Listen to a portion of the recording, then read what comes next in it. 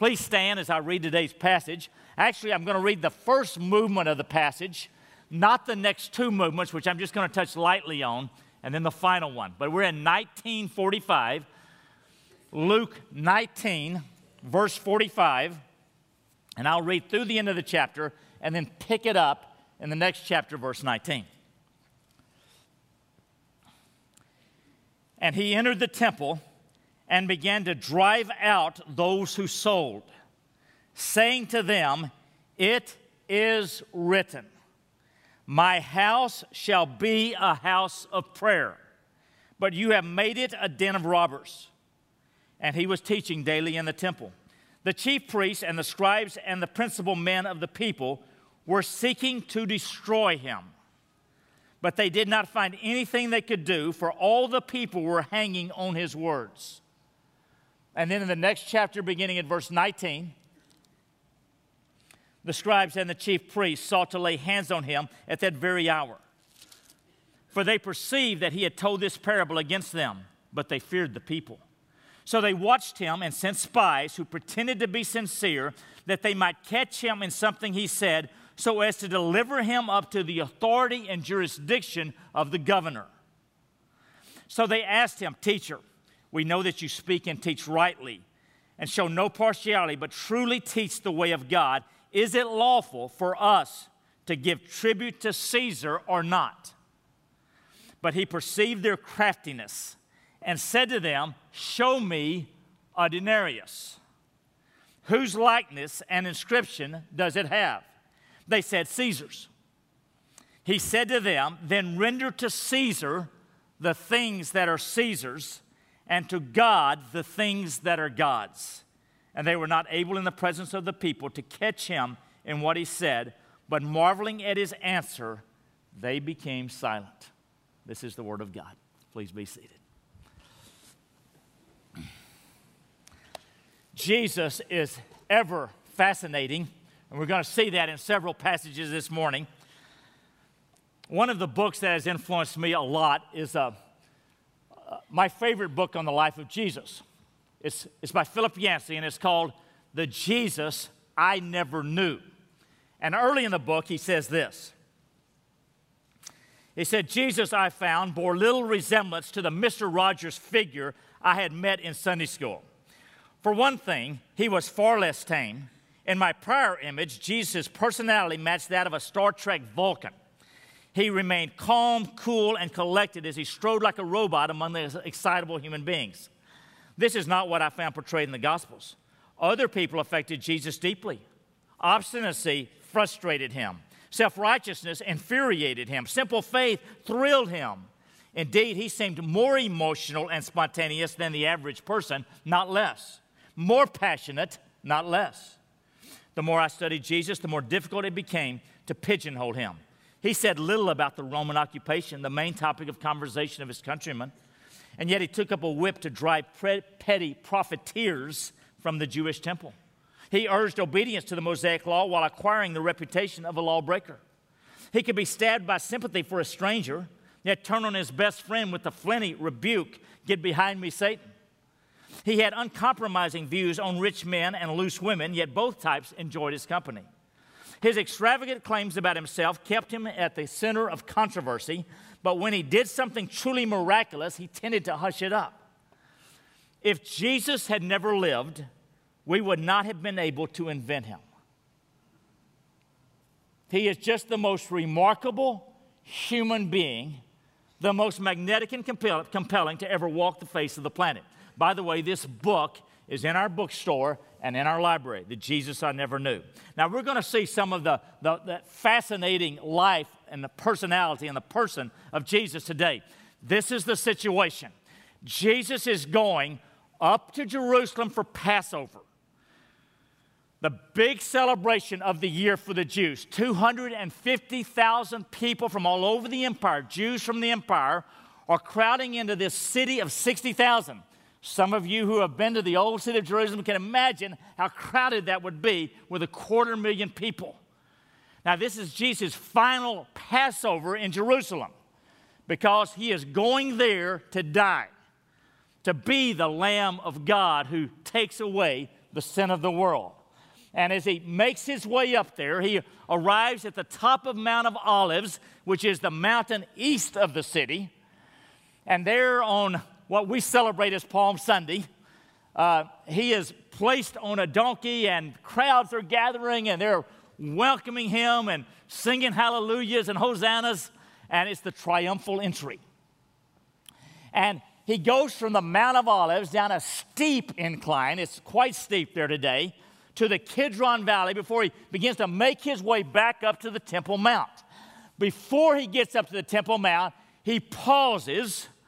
We see this in the previous passage that we did not read. He pauses, he looks over the city, and he begins to weep and to cry out to his Father in heaven, "Oh, Jerusalem, Jerusalem." And I just could not help but think this week in the context of how our vision as a church is that Houston becomes a city of God. And just would wonder if we would ever cry out over our city the way Jesus cried out over the city of Jerusalem. "Oh, Houston, Houston." And we think about the crying needs and challenges and heartbreaks of our city. Are we moved by the heart of God for our city? Now, when we talk about cities, we're not talking about buildings. We're talking about people, precious people all over our great city. Jesus' heart went out to them. They largely rejected him. And there was great heartache and suffering, and he wept over his city. So he pauses to weep over the city, and then he continues that trek up to the Temple Mount. Now, the Temple Mount, picture it being a high part of the city, the highest part of the city, and then it's built up on this mound that has 4 big walls around it to kind of buttress the dirt up, and it's about 60 yards high. We see it from time to time on the news on the Wailing Wall or the Western Wall. That is one of 4 walls around the 35-acre temple complex up high. Now, today, there's a mosque up there, but in Jesus' day, there was this magnificent Herod rebuilt temple of God. Now, as Jesus went up the stairs to the Temple Mount during Passover, I mean, here is the most sacred place on planet Earth, the place that God had ordained for the people of Israel to meet with God. This is the focal point. If there's one point on the planet localizing and focusing on the presence of God, this is it. I mean, they had the holy place, and then they had the Holy of Holies that only the high priest went in, and sacrifice was made for the people. This is a sacred area.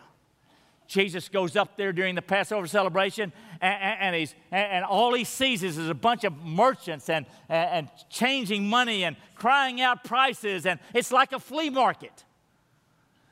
And he is deeply moved with emotion and burdened for his Father's glory and honor. And the Father apparently puts this Old Testament Isaiah quote from the prophet Isaiah, Isaiah 56:7, on his heart. And in 1945, we read, "It is written, my house shall be a house of prayer, but you have made it a den of thieves, a den of robbers. It is written, my house shall be a house of prayer." Now, by the way, all through the Gospels, Jesus is referring to the Old Testament. All through the Gospels, he is quoting the Old Testament. Clearly, Jesus knew his Bible. He studied his Bible. He loved his Bible. He had memorized much of the Bible. And he had complete confidence in the Bible. Every time in the Gospels, every time that Jesus refers to the Old Testament scriptures, whether or not it's referring to Adam and Eve, Jonah and the whale, or whatever he refers to, it is with complete confidence and authority. If God said it, that settles it. I believe it. When he says, "It is written," then that settles things. And by the way, Jesus' attitude towards Scripture becomes our attitude towards Scripture. That is why we have complete confidence in the authority, the veracity, the truthfulness, the power of the Word of God. Okay, he says, "It is written, my house shall be a house of prayer." It's a house of prayer. It is not primarily a place of worship, as important as that is. It is not primarily a place of sacrifice, as important as that is. It is not primarily a place of hearing the preaching of the Word of God, as important as that is. It is not primarily a place of teaching your children, of studying the Torah, of helping the needy, of having the priests do their priestly duties. It is a house of prayer. My house is a house of prayer. That is its purpose. That is its passion. That is what it's all about. That is the lifeblood. Now, if the lifeblood of the one temple, the place of God in the Old Testament era, the temple is a house of prayer, does that not suggest that for every local congregation, every local temple of God, 1 Corinthians calls us, and for every single individual Christian, which we're also called temples of God, should we not be houses of prayer? Every church, every individual, that our passion and our priority is to be prayer. This is our lifeblood. This is how we live. This is how we do life. We do it by prayer. We do it in constant, continual conversation with the Father. That means for you and me that probably when we get up, unless you're an extreme night person, then it's when you go to sleep at 1 a.m., but for most of us, is when you wake up, you prioritize getting alone with your Father and just being with Him and letting Him love you and loving Him back and opening the Bible. And you don't read the Bible, you pray through the Bible. And you're talking to the Lord as you're reading through the Bible. And you're giving thanks. And you're interceding for people in your family, in your small group, in your church, maybe even your pastor. And you're crying out for your city. I mean, if this is our vision, that Houston become a city of God, then certainly we're praying for it. Because if God has called you to Woods Edge, and this is the vision He's given us, it's the vision He's given you. You want to see Houston become, for the glory of God, a great city of God. And this becomes our purpose and our passion, our priority. I appreciate what Luke Crane said earlier. He didn't know what I was preaching on this week, but he said, our passion at Woods Edge is prayer. And it is. This is the story. In 2002, Woods Edge was 9 years old, had been in rented facilities for our entire 9-year history. We're about a year away of moving for the first time into our own campus. And we had a fair emphasis on prayer. 4 of us, who kind of lead in the church, much smaller church then, went to the beach at Brazosport, I think it was, for a retreat before the coming ministry season. During that time, we felt that we need to move prayer to be the priority of our church in the coming season. And it was clear to all 4 of us. It needs to be the priority of the coming season. I went out for a run just after that, and I felt during my run that God gave me 3 or 4. I'm about to fall off that thing. Gave me 3 or 4. I'm getting so excited. 3 or 4 specific things. Jeff, when you go back, call the church to 3 days of prayer and fasting. Jeff, start writing a daily devotional all fall about prayer. And I began doing that. That's where my devotional started that I send out. Jeff, you start going to the prayer service, this little prayer service that Greg Johnson, our worship pastor at the time, had started on Thursday night. Jeff, you start going to that.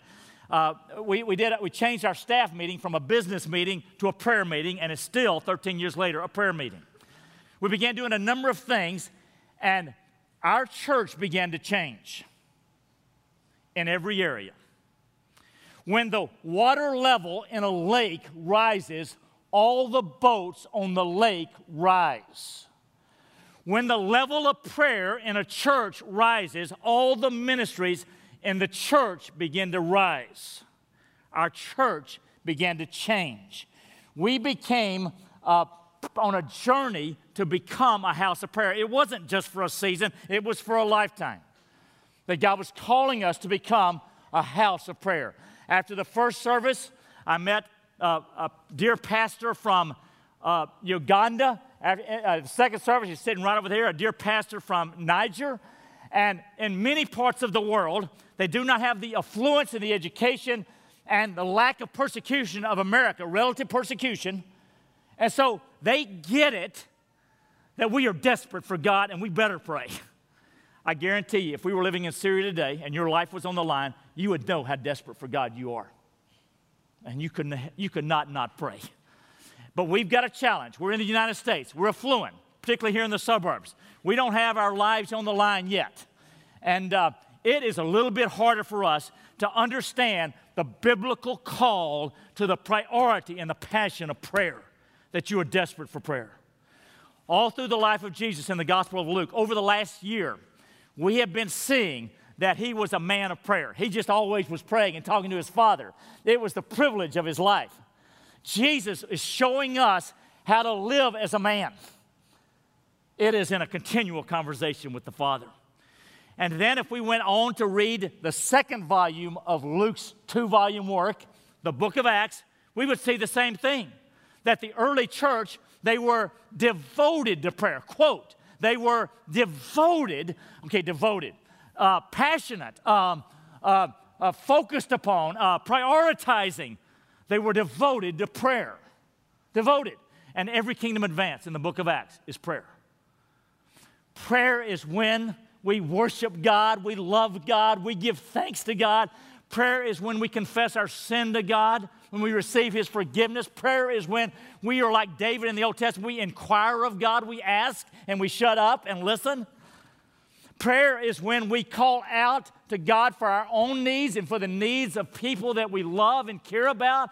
Prayer is when we call out to God to pour out His Spirit on our church, in our city, in our country, in the world. Prayer is the privilege of human life because you're talking with God. And it is where the real power is. You access omnipotence.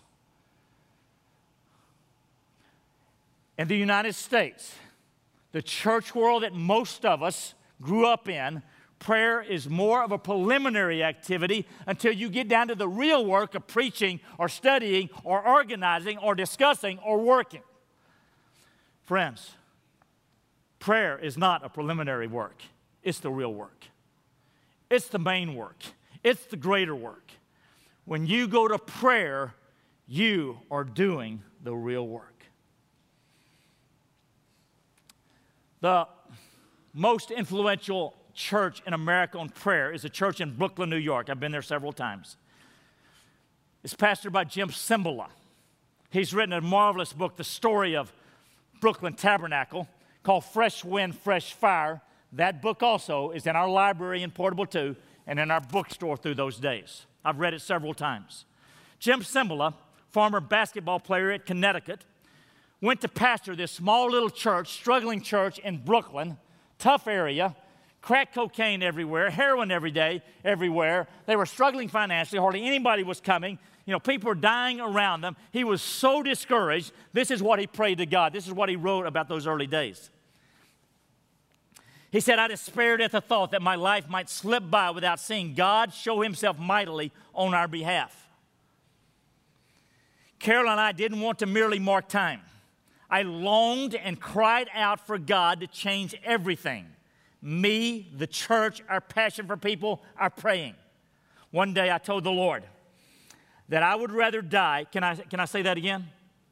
One day I told the Lord that I would rather die than merely tread water throughout my career in the ministry, always preaching about the power of God, the power of the Word and prayer, but never seeing it.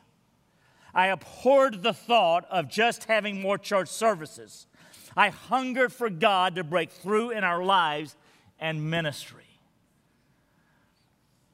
Men, do you hunger for God to break through in your life, in your family, and in your ministry?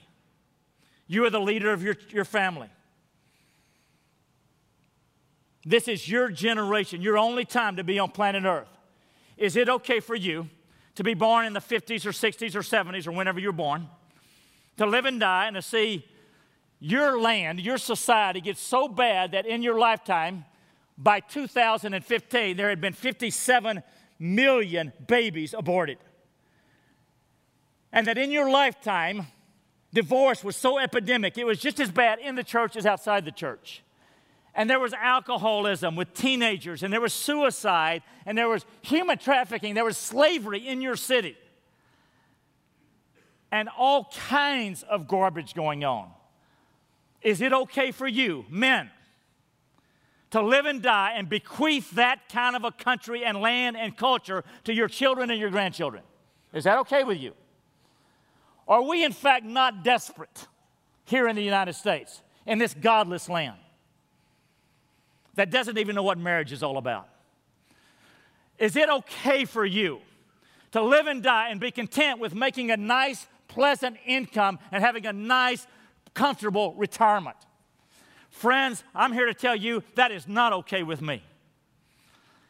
And I'm feeling like Jim Cymbala, that I do not want to live and die without seeing a work of God in my lifetime.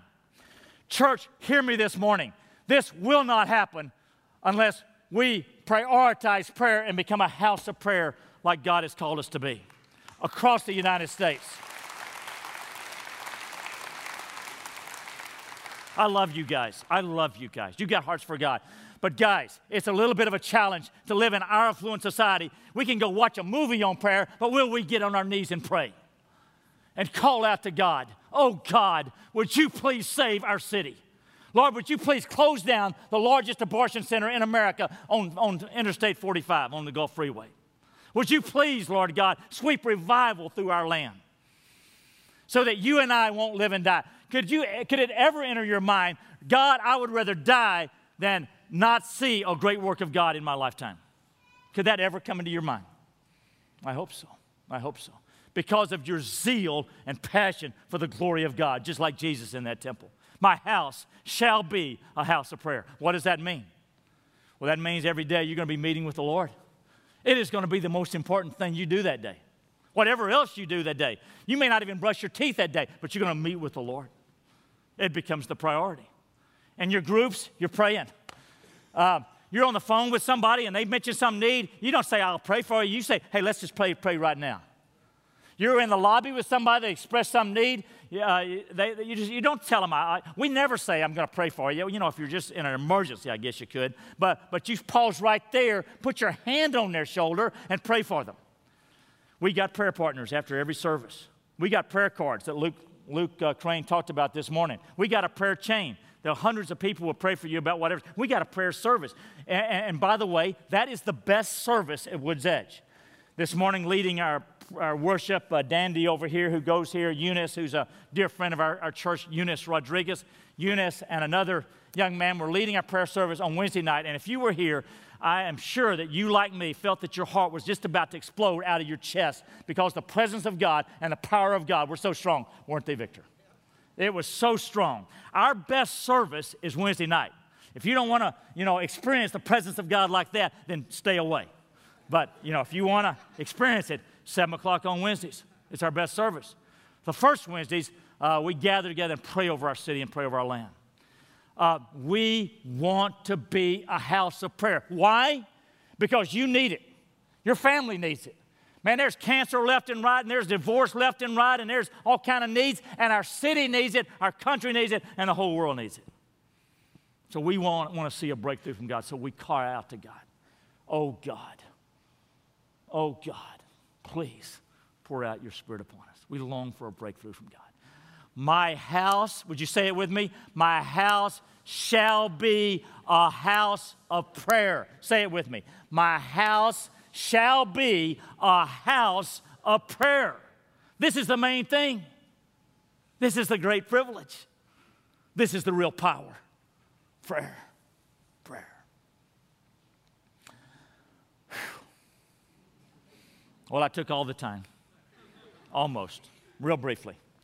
A couple of other good passages. And then 19, he's asked about the passage I read earlier. Should we pay taxes to Caesar or not? And you got to keep in mind, if Russia was over us, we wouldn't want to be paying taxes to Russia. And they did not want to be paying taxes to the Roman Empire. And they thought, well, they could trap him if they said, should we pay taxes? Because if he said, yes, pay taxes, the people wouldn't like it. But if he said, don't pay taxes, the Romans might arrest him. So they thought they had him trapped, and he just said, well, show me a denarius. Show me the coin. Okay, whose inscription is that? Whose image is on that coin? Caesar. Well, let Caesar have what is Caesar's. And you give to God what is God's. Where is the image of God? You and me. People. We are the image of God on the planet. We are the image bearers. Render to Caesar what is Caesar's. Let him have his old taxes. But render to God what is God's. That is, give your whole life to him. Surrender your life to him. He made you. He loves you. He sent his son to die for you. That's why you would do that, because he is your God. Because you need him. Give to God the things that are God's, everything about you. Your time, your talent, your treasure, your tongue, especially your tongue, your body, your home, your apartment, your car, your resources, your gifts, your relationships, your network, your influence. Give to God all that you are and all that you have because of his great love for you. Let me give you just one small example in closing. In 1857, there was a Scottish man. The Scots had such a noble heritage, and I'm not Scottish, but for those of you guys who are, this Scottish man by the name of Thomas McClellan, on his 20th birthday, he decides, God, I'm going to give my whole life to you. And he writes out a prayer. He prays this prayer and records it for a future day. And by the way, he began a business that multiplied and God blessed, and it became the McClellan Foundation.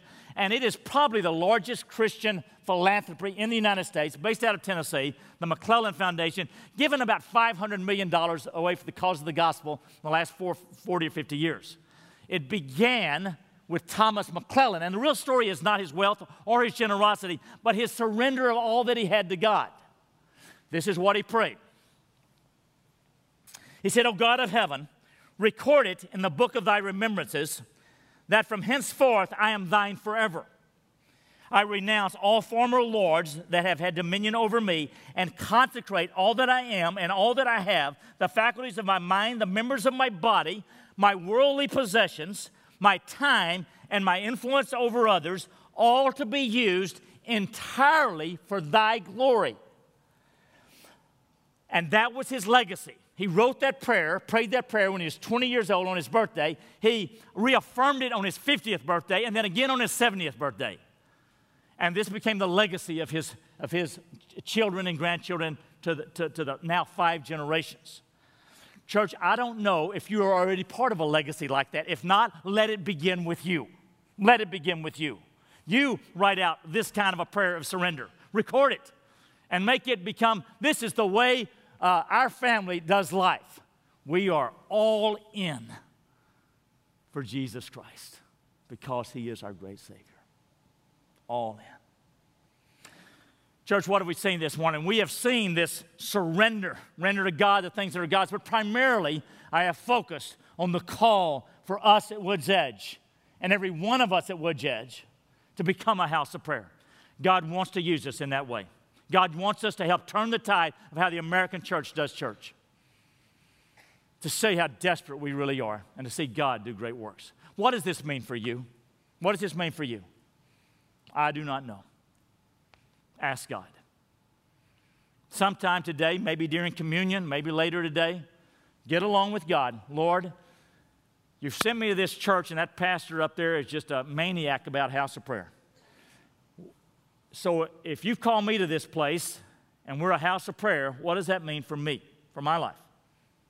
And listen and see what he puts on your heart. Stand with me, please.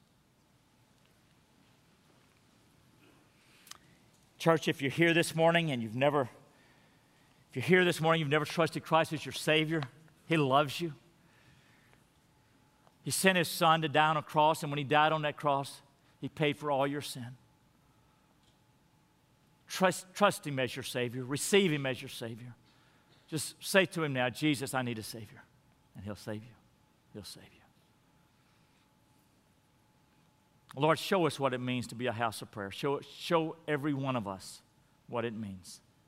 And oh God, I pray with my dear brothers and sisters at Woods Edge, would you please do a great work in our church, in our lives, in our families, in our city, in our country, for the glory of Jesus Christ. Amen.